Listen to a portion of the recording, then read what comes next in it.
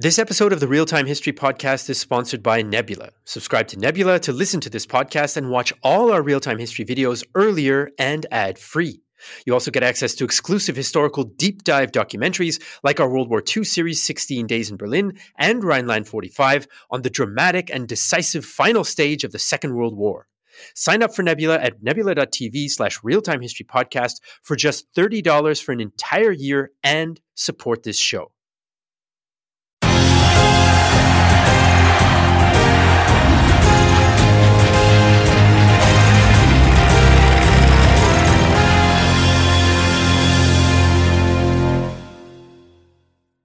Hello everyone, this is Flo from the Great War Channel podcast. Today without Jesse, but with another special guest. I have with me Wesley Livesey, who did the very audacious thing to cover World War I week by week in a podcast. The podcast is called History of the Great War, and Wesley did cover the war like we did week by week, and he also has a new podcast. But before we get into all of this, Wesley, why don't you say hi to everyone and tell us a little bit more about yourself? Hello. Thank you for having me on the podcast here. So I have always liked history, and in 2014, roughly 6 weeks before I had to release the first episode, I decided that wouldn't it be fun to do a history podcast on the First World War in roughly real time? And I specifically remember thinking, how hard can it be? And the answer to that question is very challenging. I have a funny story. I have received multiple emails that were obviously directed towards a certain YouTube series that happened to cover the First World War in a weekly format. It's been really fun over the years having to be like, no, that's not me. I don't make YouTube videos. It's these other people. Go talk to them. Well, it does sound kind of familiar because we kind of came up with the same idea as it turned out. And I had the feeling maybe we should talk a bit as veterans of the covering historic events in real-time warfare. We should maybe talk a bit about our experience and covering the war in such a manner.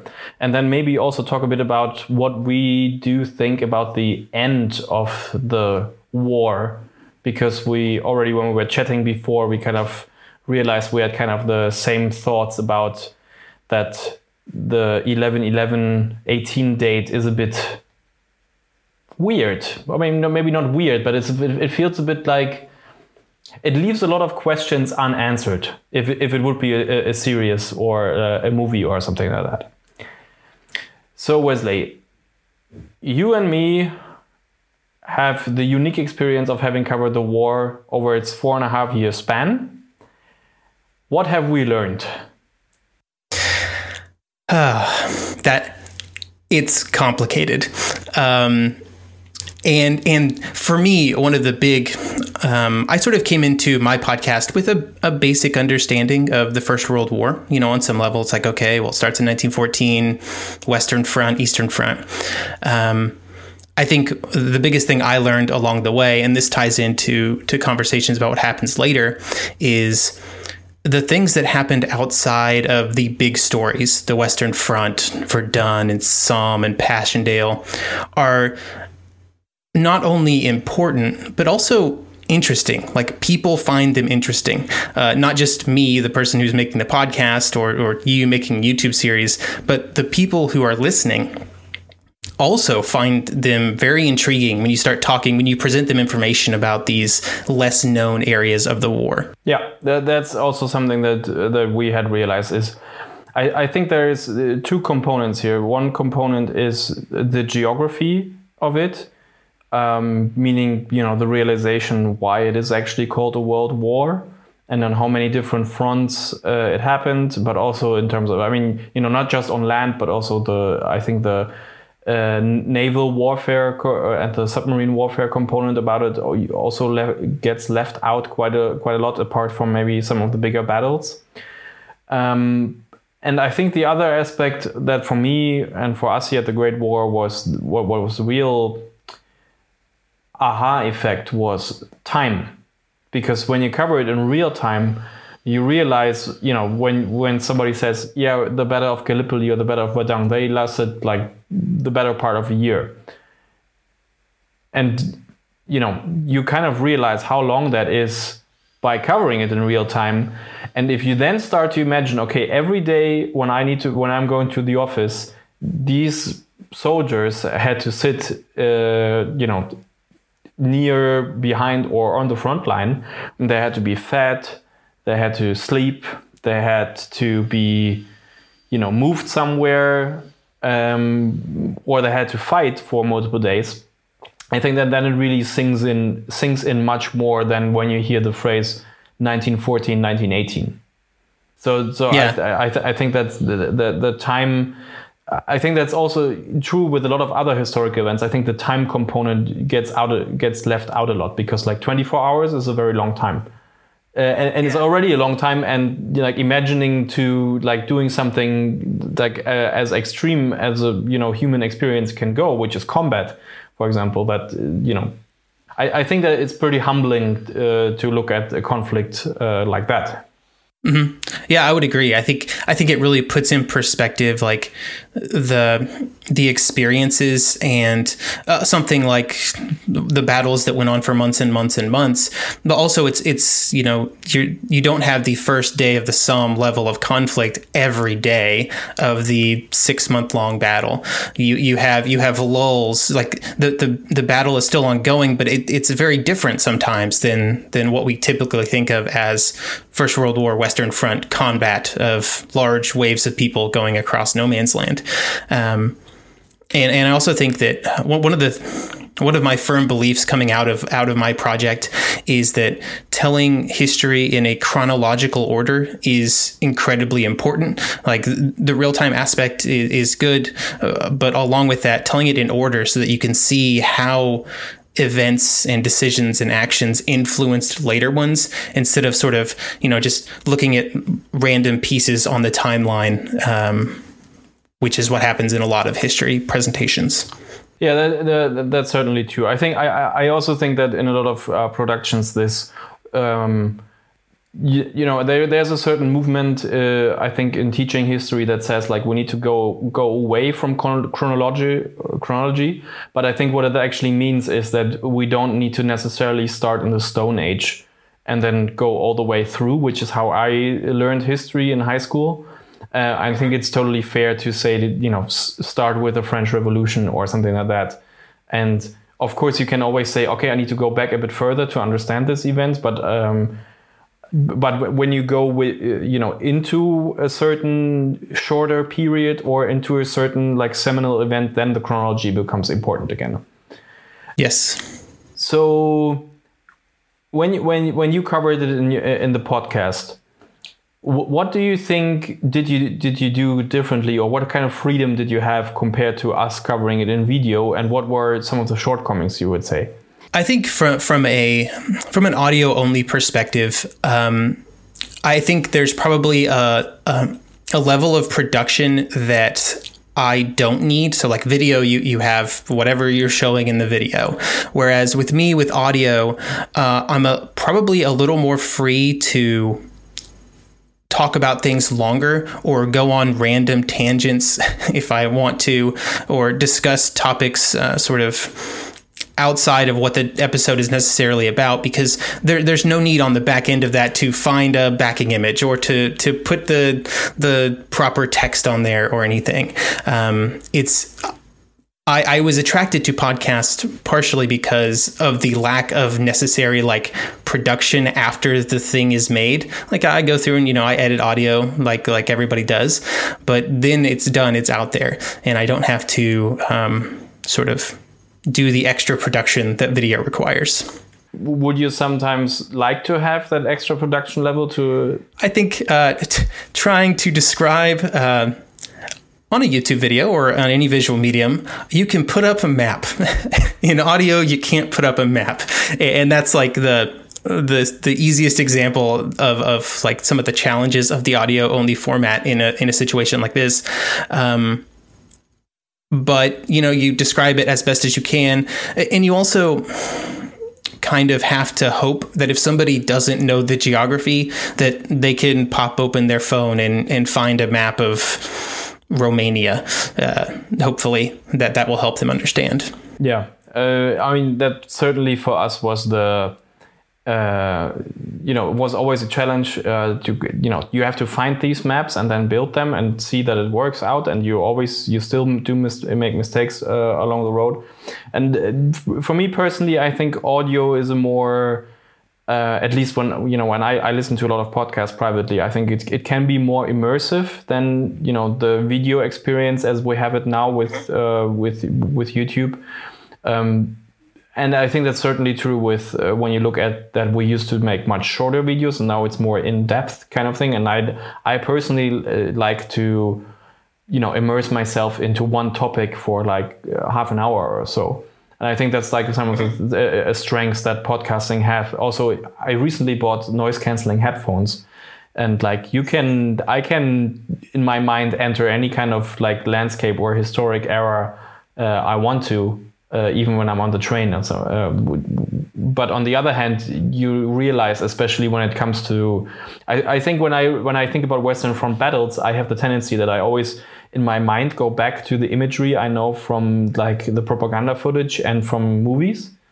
So that in that regard, I think maybe imagining these kind of extreme situations is pretty hard.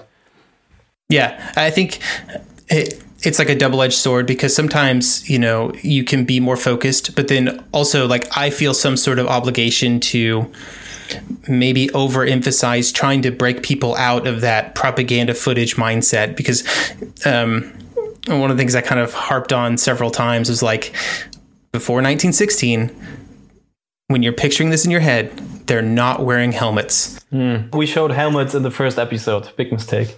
Yeah. And so, especially like I remember mentioning it several times in like the episodes I did on the Italian campaigns in 1915, where I was like, okay, these people are fighting on mountains, rocky mountains with artillery. They do not have helmets. Just think about what that is like. Yeah, some of the descriptions of what basically stone turned shrapnel does are pretty gruesome. And and I think Italian front is a good keyword, because for me, when we started covering the war, I think that was I knew vaguely that there was the Italian front. I think that was still one of the most fascinating front of the war to me, and one of the biggest surprises to learn about it. And also we went there on a trip to Dolomites, and I think that's one of the biggest surprises that I took away from the project. Apart from more other campaigns like in the Middle East or also the Eastern Front and everything, but like from the sheer like what humans are capable of doing to each other when they're fighting and where they're going to fight, I think that from the Italian front really sticks out to me. I had a similar experience with the Italian front. And also I find it weird that like it's not as well known, when it is probably like the perfect distillation of what people think the First World War was, which was just a bunch of guys fighting over square feet of territory for 4 years. Like that actually is the Italian front. Like, yeah, they just beat their head against the line, however many times on the Isonzo. And that was a truly traumatic experience, and I found it really interesting to read about that campaign and to research that campaign, probably more than anything else during the war. And maybe it's partially for what you mentioned about why I sort of gravitated towards it. Yeah, I mean, there were certainly other surprises as well. I never heard about the Romanian campaign before as well. But yeah, there's some kind of, maybe it's also I think it's also because it lasted so long, and you had these, the 12 battles of the Isonzo, there's a whole debate about, it's one of these traps you can fall in with the Western Front as well, where you where you say, okay, there used to be X number of this kind of battle. Did they always try the same thing? And didn't they innovate in any form? But of course they did. From like every battle was a bit different, and they changed locations. And Caporetto was of course the one that's really different. But yeah, I think you can kind of see how it's a good microcosm of the war, how it slowly and steadily creeps forward and new things come on, pop up in terms of like how they fight, building like fortifications in a glacier kind of thing. But then also I think something that's usually often overlooked is that the Italians were also working on a tank like the Fiat 2000 kind of thing. So there's really everything is kind of there, as you just mentioned. Mm-hmm. Yeah, I think the evolution is interesting, and sort of tracking that evolution on what ends up being a slightly smaller scale on the Italian front is interesting. It's like, you see the same kind of mistakes that you see in other places, but they're very clearly laid out. It's like, okay, well, we tried artillery and it didn't do so well, but we tried more artillery and we did slightly better. So the answer is obviously way more artillery. Which is the same sort of evolution that other fronts were going through at the time as well. Yeah, I think that also brings me back to the time thing I mentioned earlier. I think looking at how the war... if you look at the start point and then the end point of the war, they're completely different kind of conflicts. Like even if you just focus on the Western Front, the 100 Days Offensive compared to like the Schlieffen Plan, that's like... there's worlds of difference between how in the conduct of war, tactics, strategy, equipment, all that sort of thing, how everything is used together, the combined arms offensive. But on the other hand, like trying to find these focal points on a week by week basis, and to say like, hey, this week something changed again, because you don't want to give the impression that it's a static kind of war. I think that sometimes felt hard. I think that felt especially hard in the year 1915, where kind of everybody just tried out whatever they came up with. It's very clear that people do not know what they're doing in the situation that they find themselves in, is how I would best describe 1915. Just a bunch of armies and a bunch of politicians being like, well, we're fighting a war and we know kind of what we have to do during a war, but this is different and we're not sure what to do. But we all expected to be home by now, which obviously doesn't work when everybody expects it. I found that quite fascinating. Also from the perspective, we do get this. Maybe we can also talk a bit about your community, because in our community in this year, especially in the year 1915, and also like when the Battle of the Somme and Passchendaele came, among our Commonwealth and British fans, the lions led by donkeys idea is pretty prevalent still, and that Haig was the butcher of the Somme, and that they didn't innovate, and in hindsight all of these deaths could have been avoided if they would just did the right thing or the smart thing. Is that something that you saw in your community as well? Yeah, I definitely have gotten some feedback around that kind of stuff of maybe people having some what I would call outdated notions, but for some people there's no information available that can break them out of those sort of stereotypes. The Somme is a good example. Passchendaele is another one where there's very specific cultural and societal memory about what those battles were, and so it can be difficult if you want to try and tell a slightly different story. But also, like, that's kind of a negative example. Like, there were also really positive examples. Like, I got my best, this is jumping forward to after the war, but I got a really nice email from a person from Latvia who, I talked about the events in Latvia after the war, as it's trying to create a nation in the whole situation that was the Baltics at that point. And he was just like, thank you for talking about Latvia. Nobody ever talks about Latvia in these things. Yeah, we got the same feedback for covering certain countries. I mean, in the beginning, people were like, we had the best example in that situation for us was Romania, because in the beginning, people were a bit said like, the way we covered it was a bit too superficial in the beginning. But then we dug a bit deeper and luckily found a secondary source in English called, the book is called The Romanian Battlefront in World War I. which kind of gave us a level of detail. And then we, with a bit of maps, we kind of were able to dig something together, leaving out the problem that there's barely any photos of the Romanian army available. But then the feedbacks we got then, people were really happy and appreciated that we were properly covering it. And the same feedback we got from a lot of Eastern European countries, because I think that's also something that I learned through the community is, how you consider such a conflict as World War I. Not only when it began or ended, but also what it meant and what the kind of the gist of it is. That changes radically when you ask someone from a different country. Like if you ask a Polish person about World War I, or someone from Romania, or from the Baltic states, or even someone from the Middle East, World War I means something very different than it means to like us here in Europe, or even to you in the US. Mm-hmm.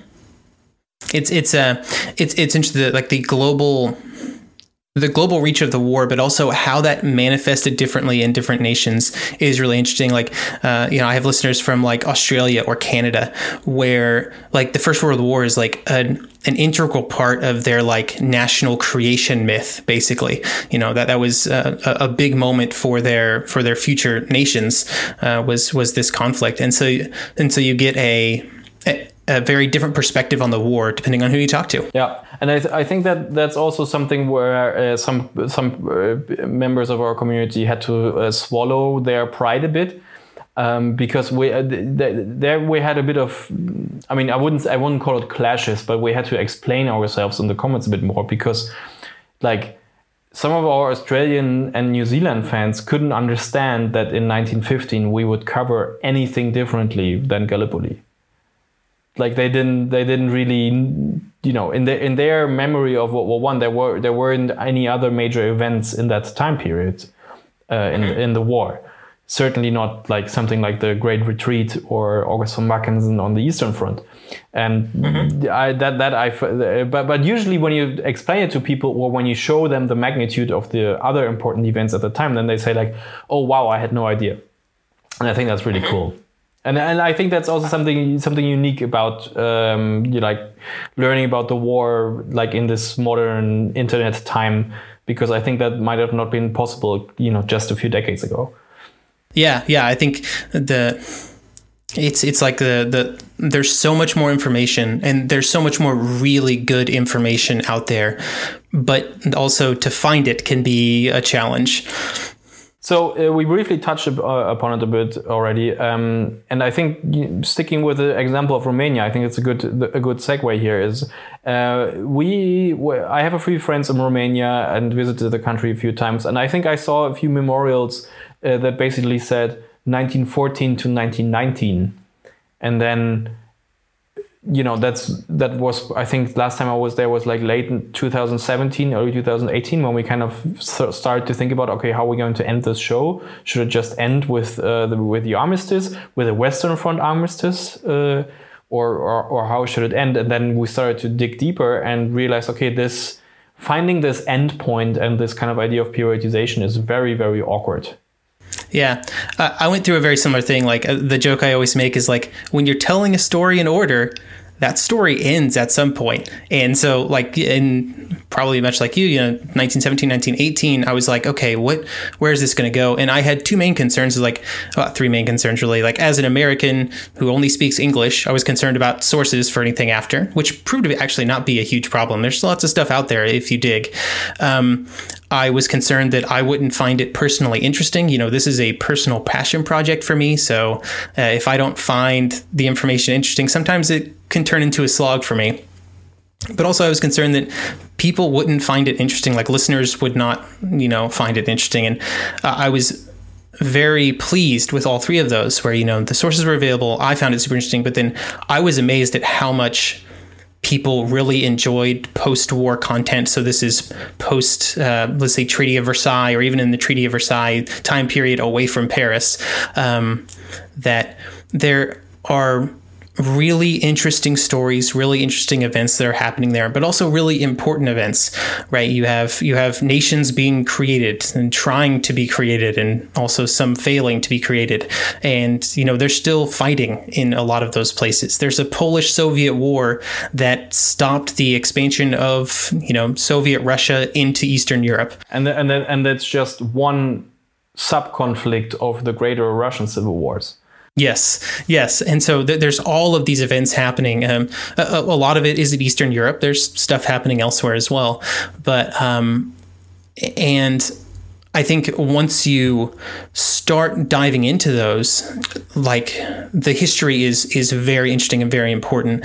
And then as I got to the back half of that, and this kind of ties into why I ended my History of the Great War, which was my World War I podcast. And I've started a second podcast, History of the Second World War, which is currently, spending 2 years talking about the interwar period, probably, is it does get confusing when you get to that post-war period of when does one story stop and another story begin in a lot of those places, because history doesn't have nice end dates a lot of the time. It just sort of morphs. Yeah, and certainly for the people at the time, it didn't feel like something ended and something began. I mean, maybe the fighting on the Western Front stopped, but like the struggle for, to make a living, or like in post-war Germany, or the struggle to, it's one thing to declare independence, but it's another thing, or to declare a republic, but it's another thing to maintain it, and that kind of thing.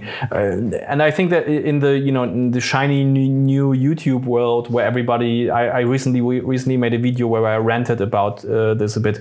I think everybody wants to just cut the ribbon. Everybody wants to, it's like a thing in local politics. Everybody just wants to be seen cutting the ribbon, presenting the new thing that's shiny, that's glamorous. But the continuous maintenance and coverage of these things, even if it on paper, on the first glance, doesn't seem to be dramatic, I think that's the thing that actually really influenced the people back at the time and also today. Yeah, I think... for the most part, a lot of easily available history stuff probably cuts off too early in a lot of cases. It hits the big high notes. It hits the ending high notes of various events, and then it just kind of ends. And there were a lot of people who were affected by that, even to bring it onto a Western Front context, which is what so many people gravitate towards. There were French farmers who sure didn't feel like the war had ended in 1918 or 19, as they were waiting for their homes to be rebuilt and the trenches to be cleaned up so that they could go live in their home again. And for everyone who has ever seen pictures of the Iron Harvest that happens every year in Belgium and France, that there is still no line drawn, where they will when they will ever stop digging up traces from the war there. Okay, you mentioned your new podcast. Could you tell our listeners out there a bit more about it, how they can find it, and also maybe explain a bit how you want to do things differently with your experience from the first podcast project? Okay, yeah. So the genesis for the new podcast is actually, so what happened is I started talking about these post-war events and, Eastern Europe. I talked about the Russian Civil War. And what you realize when you get to the Russian Civil War is that the Russian Civil War does not really end, by some definitions, depending on who you talk to, until like the mid-1920s, right? There's still fighting happening in Russia during that period. But by the time you get to that point, if you start looking at other events in Europe or the world, you're kind of already starting to talk about what would more likely be included in a World War II story or a Second World War story, right? Like Mussolini's already in power in 1922. The Munich beer hall push by Hitler had happened in 1923 and it had failed epically. And these are events that sort of are for the next war almost. And so that's how the new podcast has started. History of the Second World War, historyofthesecondworldwar.com is the website. I'm not very creative with naming things. But the big thing I'm doing different now. So in 1914, or let's say in 2014, when I decided to do my podcast, I was woefully underprepared. I had no idea what I was doing, and I just sort of jumped in. I probably only came up with the idea for the podcast about 6 weeks before the first episode had to go. So it was me. Yeah, it was a good decision, but boy, mistakes were made. And so with this one, I'm sort of taking a much slower approach. Specifically, I was always kind of disappointed in myself that I didn't spend more time discussing pre-war events before the First World War, at least in some sort of summary context, or, hey, here's at least an episode on the Franco-Prussian War, because it is important to what these people were thinking going into this conflict. And so I'm trying to remedy that this time. So, I'm spending a lot of time talking about interwar events. Obviously, it's a little less chronological because, I can't cover 20 years of history all over the world in exact order. But it lets me talk about the political and economic and societal and military sort of themes and evolution during that period before I get to 1939 and things really get going. And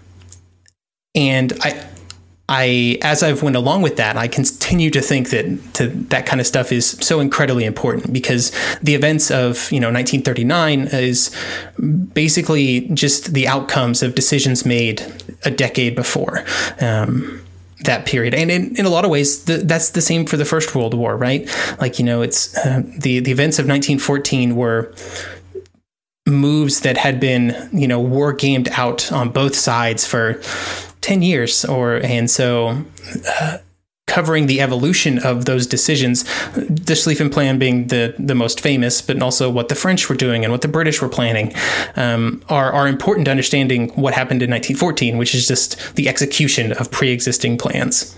Yeah, I couldn't agree more. And I think there's definitely room for at least the Balkan Wars project at some point. I think generally the years 1900 to 1914 are criminally overlooked. And if I had the decision again, I would also cover that pre-war period a bit more on the channel. All right, Wesley, it was lovely talking to you. You mentioned the URL for the Second World War podcast already. How can people find your World War I podcast archive? It is just historyofthegreatwar.com. Cool. That's very easy to remember, but we will also put it in the show notes, of course, and probably give Wesley a shout out on Twitter. And with that, I would say thanks again, Wesley, for taking the time. Thank you for having me. And I wish you all the best for the new project. Mm-hmm. Thank you.